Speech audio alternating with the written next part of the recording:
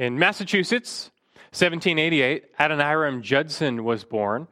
His father was a minister, but Judson did not grow up as a Christian. Rather, he became a deist, largely due to the influence of a deist friend of his in college named Jacob Eames. But Judson's conversion to Christ was largely due to that same deist friend. After college, Judson traveled around to experience life. And one night he found himself in an inn, and he was given a room next to that of a dying man. And all night long he was kept up by the moans and groans of this man who was in agony. And he was chilled by the thought of what comes after death. In the morning, Judson asked the clerk about the man next door and found out that he had indeed passed away in the night. But Judson was not prepared for what came next. He was told that the man who passed away was named Jacob Eames. It was his old friend, the one who had led him away from the faith in college, who is now dead and lost forever. And the shock of this drove Judson back to the Lord after he realized he was just as lost. Judson gave his life to Christ and immediately dedicated himself to his master's service. His dreams of personal fame were over, and he set out to become a missionary. And so in 1812, after being married for just 7 days, he and his wife set sail for India, traveled halfway around the world. And when they got there, they weren't let in. They were rejected by the East India Company. They didn't want Christians entering and messing with their links with the Hindus and Muslims. You can imagine the fear and the frustration they felt after sailing halfway across the world, only to have the door slammed in their face. But in God's providence, as they fell back from the shut door of India, they fell right through the open door of Burma. No one at that time had really thought about going to Burma. There was not a single Christian there. There were no missionary contacts there. They had no friends there. But Judson and his wife went anyway. This road was not easy. They encountered trial after trial. Their newborn son died after 8 months. They were plagued by all of the idolatry surrounding them, and there were no converts. Year after year, they ministered the gospel, but no one believed. It took 6 long, disheartening years before they had their first convert. And after 12 years of service there were 18 believers total. But things were about to get worse. In 1824, the Anglo-Burmese War broke out, and Judson was imprisoned, thought to be a British spy. He suffered unspeakable conditions, barely made it out alive a few years later when he was released. But shortly thereafter, his wife died, a victim of stress and disease. And then 6 months later, their second child died. So Judson was now all alone in a foreign country. The year was 1826. This story is not over, but just so far, what do you think? What's your response to this man's life? Most would say that this is sad, this is pathetic. I mean, how meaningless, what a waste of life. Who would do that? I mean, just think, he could have had such a nice, peaceful, prosperous life in America, but he traded that for what?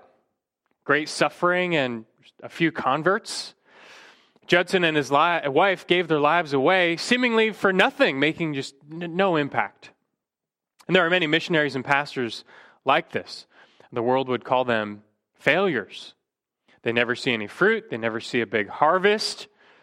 How discouraging is that? That makes you question your mission. Are you doing the right thing? Is this even worth it? Why not just throw in the towel and enjoy a nice life? And many have.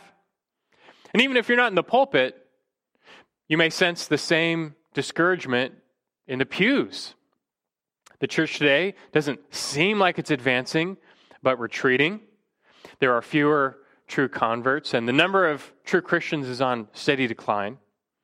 Once good churches have turned to the prosperity gospel or given into the sexual revolution. And speaking of, the culture war has been lost. We're in a post-Christian society now.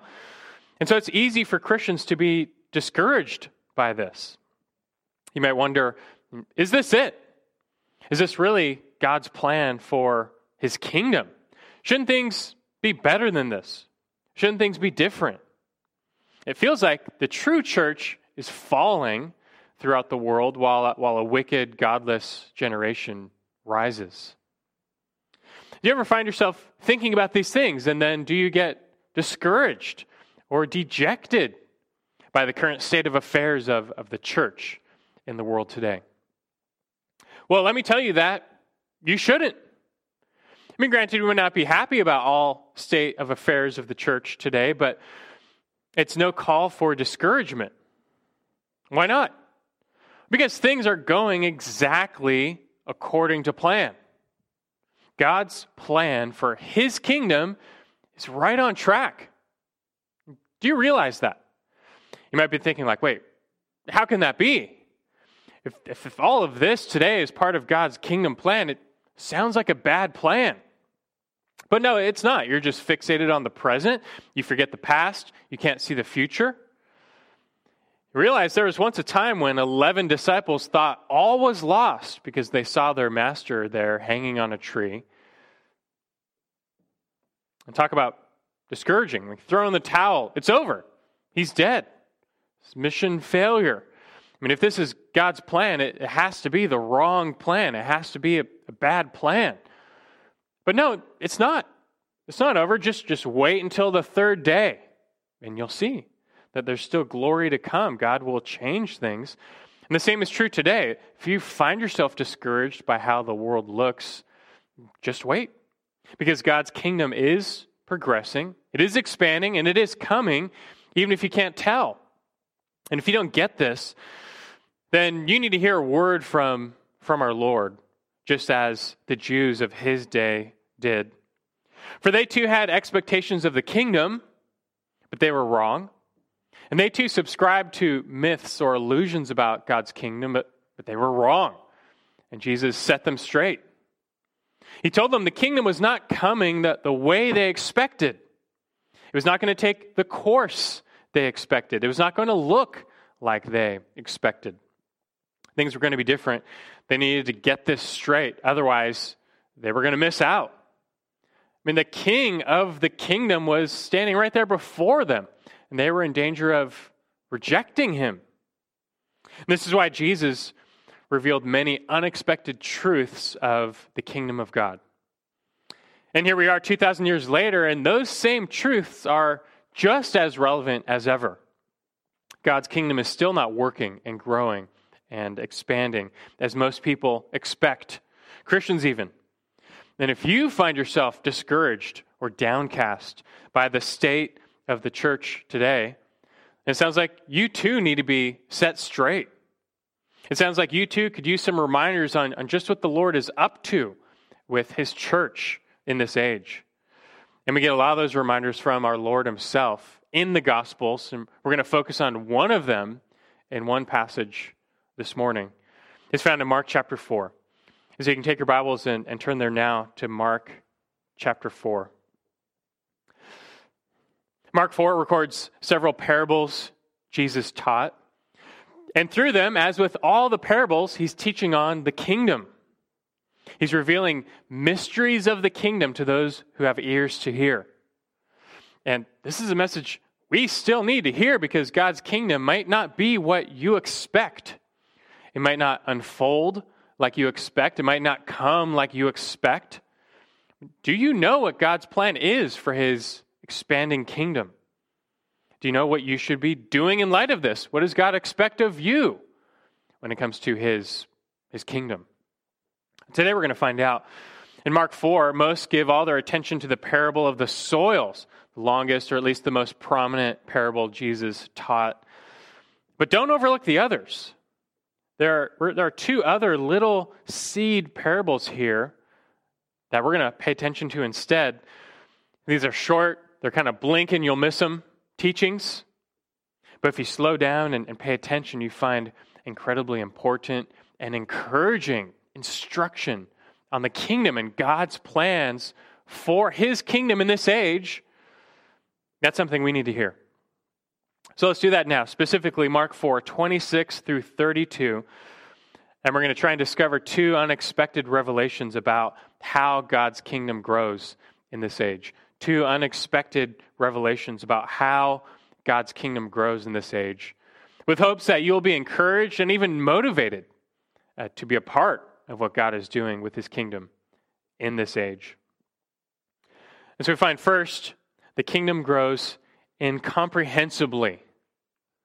The kingdom grows incomprehensibly. Let's look at the first parable. It's the parable of the seed, 26 through 29. Follow along. It's talking about Jesus, and it says, he was saying, the kingdom of God is like a man who casts seed upon the soil. And he goes to bed at night and gets up by day. And the seed sprouts and grows. How? He himself does not know. The soil produces crops by itself. First the blade, then the head, then the mature grain in the head. But when the crop permits, he immediately puts in the sickle because the harvest has come. And here we have yet another parable using the analogy of sowing seed, just like the parable of the soils, just like the parable of the wheat and the tares. All three parables start the same way. There's a guy and he's sowing seed. But after that, these three parables diverge. Here, you get the most unexpected twist of them all. After this guy sows the seed, what does he do? Goes to sleep. In verse 27, he goes to bed at night, gets up by day, and the seed sprouts and grows. How? He himself does not know. This cycle of waking and sleeping is in the present tense, meaning it's repeated.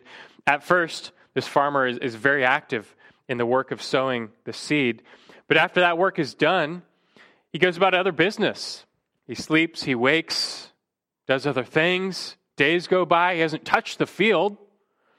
But the seed is working and it's growing in a way unknown to him. And ever since we moved up here, Angel and I got into some, hobby farming, basically. Now, I remember when we first started, built some raised beds, planted some lettuce, peas, cucumbers, all by seed, wondering if anything would actually happen. Days later, we came back, and the whole thing was filled with all these sprouts everywhere. It's pretty amazing, especially for a couple of city slickers who don't know anything about this. But, we didn't really do anything. It just threw some seed in the ground and watered it. And in a way unknown to us, the seed was doing a lot. It was at work. And likewise for this farmer, as his work of sowing ends, so the seed's work of growing begins. In farming, we call this process germination. Seeds are dormant. They're not living per se, but they have the potential for life within them. And you plant them in the ground, add some water, and they spring to life. They can be dormant for years, but then come back alive. The seed busts out of its shell, sends a little shoot upward as if it knows which way is up. How this works, how all this happens, farmer doesn't really know. And again, verse 28, the soil produces crops by itself. First the blade, then the head, then the mature grain in the head. Notice the seed does this by itself in the good soil. The word in the Greek here is automatos, which I'm sure you can guess is where we get our word automatic from. Despite the farmer's lack of comprehension, the seed still works and sprouts and grows. And eventually, it bears fruit. Once the seed is sown and comes to life, a process begins that will eventually result in a harvest. And that's verse 29. But when the crop permits, he immediately puts in the sickle because the harvest has come. This farmer who was obviously sowing wheat by the description in verse 28, he's after one thing, a harvest. He's not planting a flower garden. He wants this harvest. And when the time comes, he springs back into action. His field was largely untouched by him after sowing, but when the time is right, he will harvest the field. And that's it. That's the parable of the seed. It's short. It's very simple. It's only found in Mark's gospel. It's the only parable that's unique to Mark's gospel. But for these reasons, it's often overlooked. But there's a valuable lesson here. Jesus was not just giving a lesson on botany. And so we have to ask, as with all the parables, what is its interpretation? Well, the skeleton key that unlocks all the parables is understanding their connection to the kingdom of God. You can't miss the fact that Jesus is using the parables to teach about God's coming kingdom. This is how he introduces all the parables. The kingdom of God is like leaven. The kingdom of God is like a treasure hidden in the field. The kingdom of God is like a merchant seeking fine pearls, and so on. In each case, he's revealing something about the kingdom of God that was previously unknown or misunderstood. So, if you're going to understand any of the parables, you need to know at least a little about this kingdom of God. Do you know what Jesus means by the kingdom? Could you give a concise biblical definition of the kingdom? What is the kingdom of God? Let me help you with that. In short, the kingdom of God is simply God's rule over his creation. You really can boil it down to as simple as that. It's God's rule over his creation. In one sense, God always rules. He created and sustains the universe. But in another sense, in this world, sin and Satan rule. Several times, Scripture calls the devil the god of this world for now. And after the fall, the expression of God's rule over his creation was thwarted by sin and Satan, and then all mankind joined in this rebellion against God's rule, and that's not good. Now, look, God could have just wiped everyone out, everyone who opposed his rule, just take them out. He could have very quickly and immediately and easily reestablished his rule over this world. There's no problem. He could do that any moment. But that wasn't his plan. Instead, he determined to allow this rebellion for a time that he might bring glory to himself in redemption. I mean, after all, even the fall itself was part of his sovereign plan. But on that day, on that same day, God began or set in motion this plan to restore his rightful rule over creation and redeem fallen man at the same time. And this is now what the Bible looks forward to when it speaks of the future kingdom of God. The kingdom is that future time when sin and Satan no longer rule over this world. But God and his will rules over the world. It's just like Jesus taught us to pray in the Lord's Prayer. Father who is in heaven, hallowed be your name. Your kingdom come. Your will be done where? On earth as it is in heaven. That we look forward to that time, to the kingdom. And in Scripture, God has been progressively revealing his plans for that kingdom. Nowhere is that plan revealed more than in and through Jesus. You know, in the first Adam, Adam was supposed to be the mediator of God's rule over this world, but he failed. So God provided another mediator of his kingship, a second Adam, a perfect man who was also perfect God, is one to rule over restored creation, and that's Jesus, the Christ, God himself. He's the King of Kings. This also explains why when Jesus came the first time, he had a lot to say about how God was going to, in his plan, go about restoring his rightful rule, the exercise of his rule over this world. But Jesus revealed plenty of twists in the story. You see, the Jews, God's old covenant people, they were looking forward to this kingdom, but they had some things wrong. They had many misconceptions about the king and the kingdom and kingdom citizens. So Jesus sets them straight. And in the parables especially, he's dispelling myths and revealing mysteries of the kingdom for those who have ears to hear. For instance, in the parable of the soils, we learn that the kingdom will face resistance and opposition. No Jew was expecting that. Also, later, Jesus reveals to his disciples that he, the king of the kingdom, had to die. It's like, wait, what? The king has to die? Yeah, Jesus has to die to defeat sin and Satan, and so to bring about a populated kingdom, that anyone might be granted entrance into this kingdom, the king had to die for his people. So needless to say, Jesus was dropping bombshell after bombshell, telling them what the path to this restored kingdom would actually look like. They thought it was arriving instantly with the Messiah, but it wasn't. I mean, to be sure, through his atonement, Jesus brought about the restoration of God's rule in the heart of redeemed men. In that regard, we're witnessing the kingdom now, you could say. But the full expression of God's rule over creation is still future. And now we come back to the parable of the seed. And Jesus here is revealing what? Well, in a simple sense, that the kingdom will grow. And God's not going to snap his fingers, judge all unbelievers, and initiate his rule on earth. That will happen, but not until the second coming of Christ.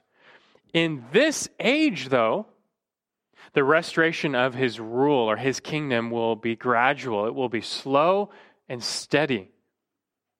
And it will do this all by itself. That's the parable of the seed, in a way you may not know, in a way you may not understand, in a way you may not even perceive. God's kingdom, it's going to grow. And it will do this all by itself because there's power in the seed. Jesus does not interpret this parable for us, but it shares many common elements with the parable of the soils and the parable of the wheat and the tares, which Jesus does interpret. And so it's rather clear. His subject is the growth of the kingdom of God.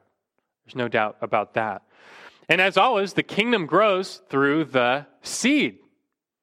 And the seed, like the other parables, is none other than the gospel of the kingdom.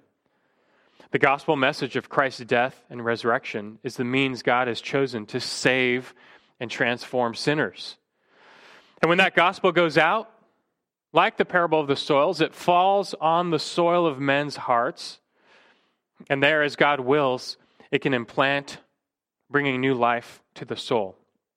And the seed of the gospel can lay dormant in someone's heart or mind for years. But on its own, in a way that's imperceptible to us, it sprouts and then it grows. And so a person is saved and they enter the kingdom. You know, the basics of this parable are not hard to understand. Everything Jesus teaches here is, as always, explained later in the epistles. How are people saved and made citizens of this kingdom? Well, it's by the power of the gospel. But there is a special emphasis in this little parable, and that's on, you could say, the incomprehensibility of this work. I mean, how does this happen? You know, the exact inner working mechanics, we don't know. That the farmer doesn't know. Why do some people believe and others don't? How is it you can share the gospel with 100 nice, friendly people, and none of them believe? But then you can share the gospel with one hard-hearted opponent, the last person you think would ever become a Christian, but he instantly breaks down and comes to faith. How do you explain that? There's a level of incomprehensibility to the work of the gospel in transforming people. That's okay, though. It's not always for us to know how and when and why God works. That's God's work. We don't always know the reasonings behind his will. What we are assured of here, though, is that the seed will work. The seed is going to work to produce a crop by itself. It has power in itself to come to life, to bring life. And that power is irrespective of the farmer. He doesn't have to know how it works. It's not up to him anyway. He can't make the seed come to life. It's just going to happen by itself. You know, in one sense, this can be very frustrating because as a Christian, I mean, like, you know the joy of the Lord. You want people around you to believe. You don't want all your friends and family members to perish. Instead, you want them to see what you see and come to newness of life. It doesn't always work out that way. They think you're crazy or you're dumb. And sometimes you wish you could just kind of shake them and open their eyes and make them believe, but you can't. You don't have that power. Bringing new life to dead sinners is just not in your department. And in a sense, that can be frustrating. But in another sense, this can be a very freeing and encouraging truth that kingdom growth ultimately is not up to you. But thank God for that. I mean, if it were up to you and me to save people, no one would be saved. Because we just don't have the power to call dead people to life. But God can. This is His sovereign work. Just leave that to Him. He's sovereign in salvation. After all, how are people born again or brought to new life? Like John 1:13 says, for example, not by blood, nor of the will of the flesh, nor of the will of man, but of God. This is God's work. Trust Him to do that. Jesus said, I'll build my church. He meant it. He came to redeem and elect people, and He's not going to lose a single one. He will assure that His kingdom is populated as He sees fit. But this is meant to be a great comfort and assurance. He will get it done, so trust Him. Now, when people hear this, though, there's always some who respond and say, like, okay, well, I guess that means we don't have to evangelize, right? It's His will. He'll take care of it all. We don't have to evangelize, right? Wrong. God is sovereign in salvation, but He's also made us responsible. He's sovereign over the ends, but He's also sovereign over the means, and He has sovereignly determined to make us the means of the gospel going out. And listen, if no one ever shared the gospel, God would raise up stones to preach. But He calls believers to enter into the joy and the privilege of partaking in His work. And so what's He given us to do? Sow the seed. That's it. That's the responsibility He's entrusted to us. That's your job, to take that seed and scatter it far and wide. I'll tell you what, though, this parable goes a long way in clarifying our work. That we are sowers, not savers. The power of God is in His word. We're just to deliver it. The gospel is like a caged lion. We're just to let it out. That's all we do. But that's great. You know what that means is, yes, we're going to share the gospel. We're going to labor hard to help someone understand. We'll contend with them. But ultimately, it's not up to us to convince or convert people. God will do that in a way incomprehensible to us. As for you, you just have to be faithful to sow the seed. This parable clarifies our work, what God expects of us. It also assures our work. Again, some people like to suggest that if God is sovereign in salvation, it nullifies evangelism. But actually, the exact opposite is true. Because God is sovereign in salvation, it establishes evangelism. It makes evangelism possible. It means evangelism will work. And when the seed goes out, it's going to work by itself. It's going to grow. How? Why? Which ones? God knows.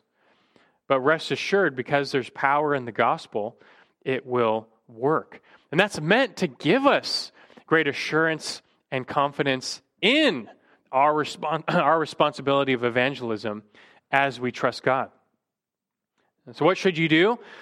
Share the gospel with someone, sow the seed, and then what? Go to sleep. Sleep easy. Don't worry. Yeah, you might need to sow and re-sow the gospel in someone's life. You might need to share the gospel with the same person 20 times. And then, water it in with prayer. But apart from that, just go to sleep. It's in God's hands. He will do His work as He sees fit. You can proceed with confidence, though. God will work. He's placed His power in the seed. And therefore, there will be a harvest. Some will come to life and believe. You're meant to find comfort and confidence in that. Even when the crop seems small one year, don't worry. That's not your concern.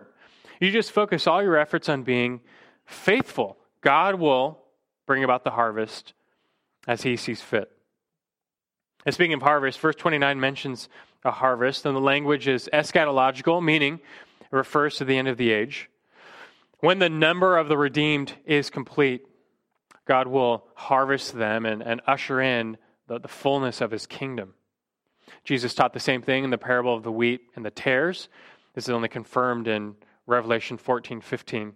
Speaking of that time, an angel came out of the temple, crying out with a loud voice to him who sat on the cloud, said, "Put in your sickle and reap, for the hour to reap has come, because the harvest of the earth is ripe."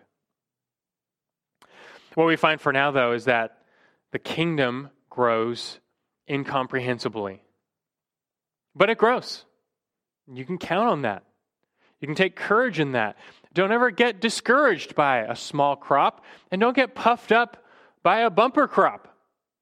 God will work through the seed according to his will. You leave that to him. As for you, just focus on faithfulness and not results. Now, we need to take this a step further, but before we do that, let's add in the second parable here. And once you get the parable of the seed, the next parable, the parable of the mustard seed, falls right into place. Now, let's get verse 30 now, and we're going to find the second unexpected revelation about how God's kingdom grows in this age.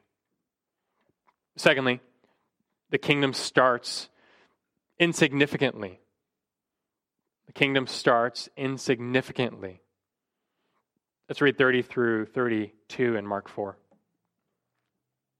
And Jesus said, "How shall we picture the kingdom of God, or by what parable shall we present it? It's like a mustard seed, which when sown upon the soil, though it's smaller than all the seeds that are upon the soil, yet when it is sown, it grows up and becomes larger than all the garden plants and forms large branches, so that the birds of the air can nest under its shade."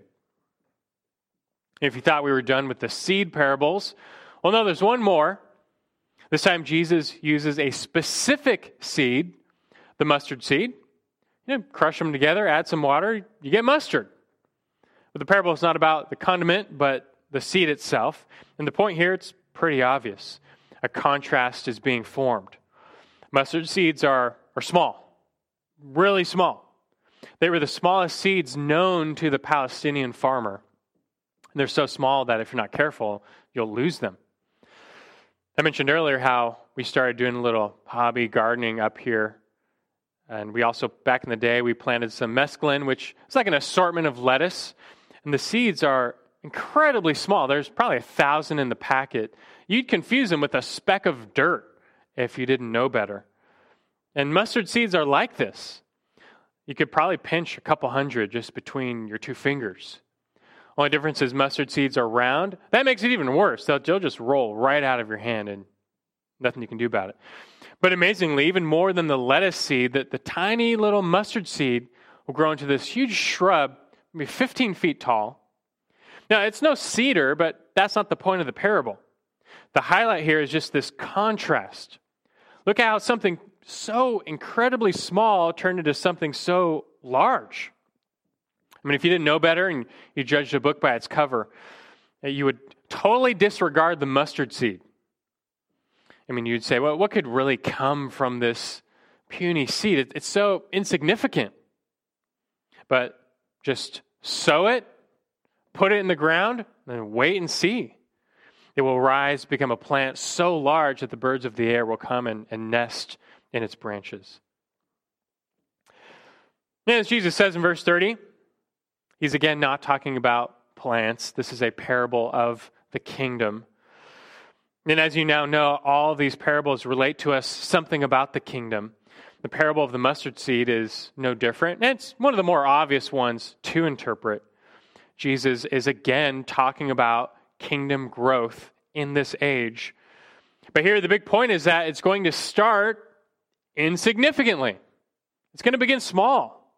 It'll be almost unrecognizable at first, but you would be foolish to disregard it, because in time it will outdo the greatest kingdoms of the earth. Again, the Jews were expecting the kingdom to come immediately and with power, like a lightning bolt. When the Messiah would appear, he'd overthrow Rome, he'd bring his kingdom instantly. And really, Jesus should be using something like a volcanic eruption to picture the coming kingdom, not this kind of puny, slow-growing mustard seed. But they were mistaken. Now, don't get me wrong.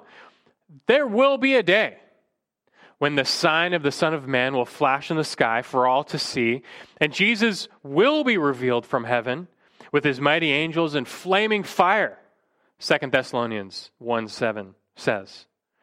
On that day, an angel will sound the trumpet and say this, Revelation 11:15, the kingdom of the world has become the kingdom of our Lord and of his Christ, and he will reign forever and ever. That day is coming. It's just that the Jews failed to realize that before that day, in this age, God has other plans. God's going to first restore his rule in the hearts of men gradually, not in judgment by forcing all to bow the knee in submission, but in redemption, where the elect willingly bow the knee to the king in adoration. With this plan, God would first send the Messiah to die for his people, that he might seek and save that which was lost. And then God would spread out this work of applying salvation over centuries. And notably, God determined to start small. At first, only a few would believe. This was a big deal. It was very difficult for the Jews to grasp. I mean, surely everyone would follow the Messiah when he came, right? But this is not the case. Thousands followed Jesus, but thousands fell away.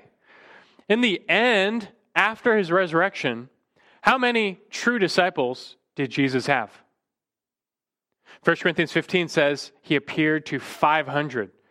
So after 3 years, he amassed a total of 500 followers. That's it. And there are 2 million people around Palestine at that time. He only managed 500. That's sad. You could draw more people with a concert. Again, looking at Jesus like the world does, you would think him a total failure. He didn't reach that many people. He never made it out of a small strip of land.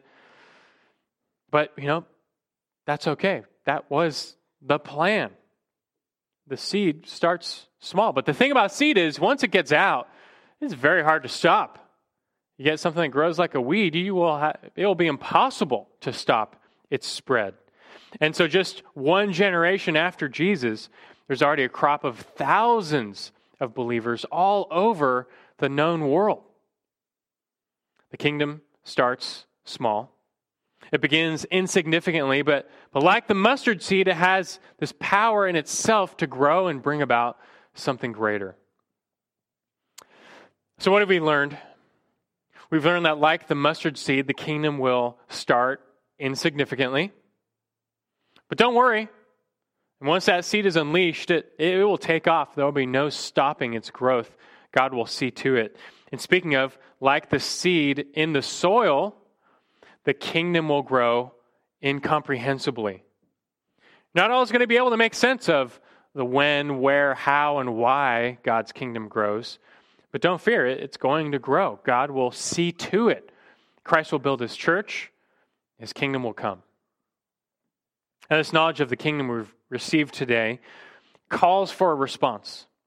Jesus was revealing these unexpected truths of the kingdom that he might elicit a response out of those who have ears to hear. And so then, how are we supposed to respond and live in light of what Jesus has said about how God's kingdom grows in this age? Well, as we finish our time, let me give you just 2 key responses. There's more, but let's just think about 2 key responses to the coming kingdom. First, be encouraged by what God is doing. Be encouraged by what God is doing. The key word here is God. This is God's kingdom. This is Christ's reign. He will accomplish that. God has all the power to do so. He's put his power in this gospel message, and when it goes out, it's going to accomplish God's will. Like Isaiah 55:11 says, God's word never returns void, never comes back without accomplishing that which God desires, without succeeding in the matter for which it was sent. God's in control. He's on the throne, and though sin and Satan have marred his creation, God has not once panicked. And though this world completely rejects God and his rule over them, God has not once felt threatened. He's allowing an age of rebellion that he might rescue lost sheep from all the nations. You just have to trust him to do that work. But take courage.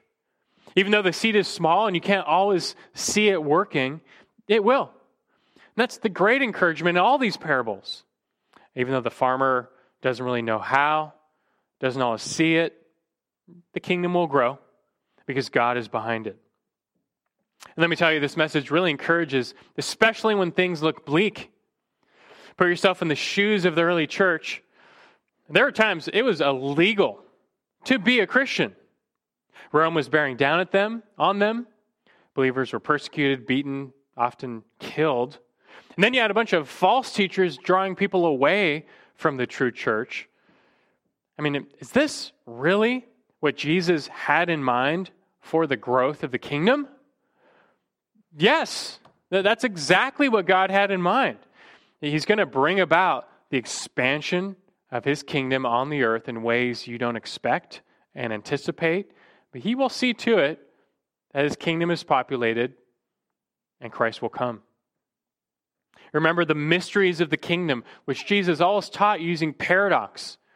Strength comes through weakness, power through humility, victory through defeat, life through death. The early church faced so much, but as long as the seed was out there, as long as the seed was unleashed and sown, it would work. Lives would be changed. Citizens would be added to the kingdom. And that's exactly what happened. And it's still true today. That work is going on. And if you ever feel things look bleak, just remember the seed and then remember the mustard seed. The kingdom's coming. Though it may be incomprehensible to you, though it may seem insignificant, God, he's still at work in this world. Do you believe that? Even now, as nations rise and fall, as the spiritual landscape of our own nation changes, God's at work. Maybe in God's providence, the harvest in America is slowing down. But that seed is finally reaching places in Africa and China. Their harvest is just beginning. That should encourage you. In fact, we always have a reason to take courage. So long as the seed is out there, God's going to work it out to bring about his kingdom in ways you might never expect. It leads to a second response. Be a part of what God is doing. Be encouraged by what God is doing, and then be a part of what God is doing. You can spend all your days doing nothing but worrying about the future. There are endless things to worry about and how bad things are and how bad things might get. Or you could stop worrying and start sowing. And what do you think God wants you to do? He's given us in the church a commission. Make disciples of all the nations. Make his name known. Preach the word. Proclaim the excellencies of him who called you. This is the work God has given the church to do. He doesn't need us, but he's given us the blessing of participating in his sovereign work to reach the nations. So do that. Tell people about the good news of Christ's death and resurrection for the forgiveness of sins, that all who believe in him will not perish, but have everlasting life and enter the kingdom. Look, a farmer will never see a harvest if he just stands there looking at the field. He can do other things. He can water and weed and till, but if he doesn't actually get around to sowing the seed, nothing's going to happen. And so what are you waiting for? Get out there, scatter the seed, share the gospel. Are you waiting for a better time? The time is always right now, according to God. So evangelize the lost. Think of a loved one, a friend, a coworker you've always been putting off, sharing with them. What are you waiting for? You need to stop wishing and just get to sowing, because until you share the gospel, well, you can be sure of one thing: nothing's going to happen, at least as far as your participation is concerned. But get to sowing, because there's power in the seed, and it can't come to life until it is sown. Romans 1:16, Paul says, I'm not ashamed of the gospel, for it's the power of God for salvation to everyone who believes, to the Jew first, also to the Greek. What do you think about that? The gospel, it's the power of God for salvation. You know what that means? This is good news for us. It means you don't have to be clever or wise. You don't have to be a good public speaker or a good storyteller. You don't have to be powerful, and you don't have to manipulate people. All you have to do is just share the gospel. That's it. Just tell people about the good news of Jesus. The power of God's word will do the rest in bringing them to new life. Just have confidence in the seed, and then just get it out there. Share it, sow it, pray, and then go to sleep. Just rest easy. Your work is done. That you repeat that, so our work is never done. But beyond that, God will build his church. He will bring about the growth of his kingdom. You just be faithful to be a part of what he's doing by sowing the word. The year was 1826, and Adoniram Judson had been in prison for years, beaten, tortured. His wife had died. His children had died. He's alone in Burma, a fiercely anti-Christian country. Over 12 years, he'd only known 18 converts. The world would call this a fool's errand, a total waste of a life. But Judson personally had experienced the power of the seed of the gospel in his own life. He knew it's just a matter of time, and that's God's time, before that seed came to life in Burma. And indeed, God was not finished with this sower. You know, that same Anglo-Burmese war that cost him years in prison, and essentially the lives of his family members, that same war resulted in a pure open door for the gospel in Burma thereafter. And for the next 24 years, he remained there, continuing the hard but good work of sowing the seed. And over time, the seed worked. God worked, as he always does when his word goes forth in his timing.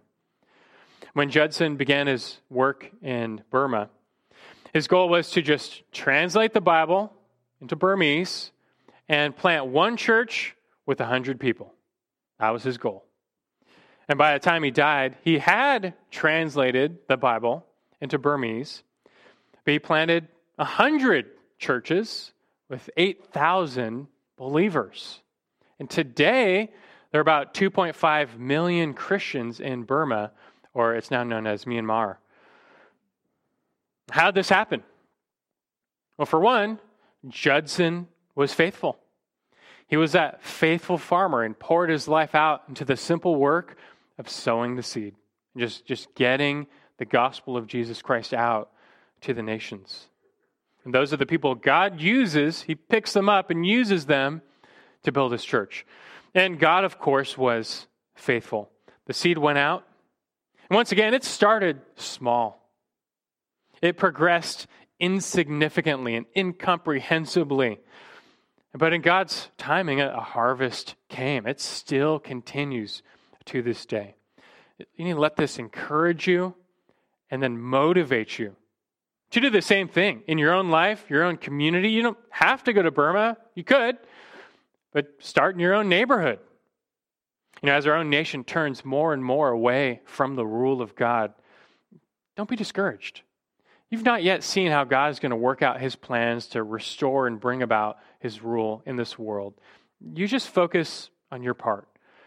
And all the more so, as the days grow darker, just scatter the seed of Christ's gospel all around you, trusting God to cause the growth. And let's pray together. Our Father who is in heaven, hallowed be your name. And we pray that your kingdom will come, that your will be done on earth as it is in heaven. That's our desire. We see this world, Lord, and it certainly can scare us, frighten us, lead us to worry, fear, doubt.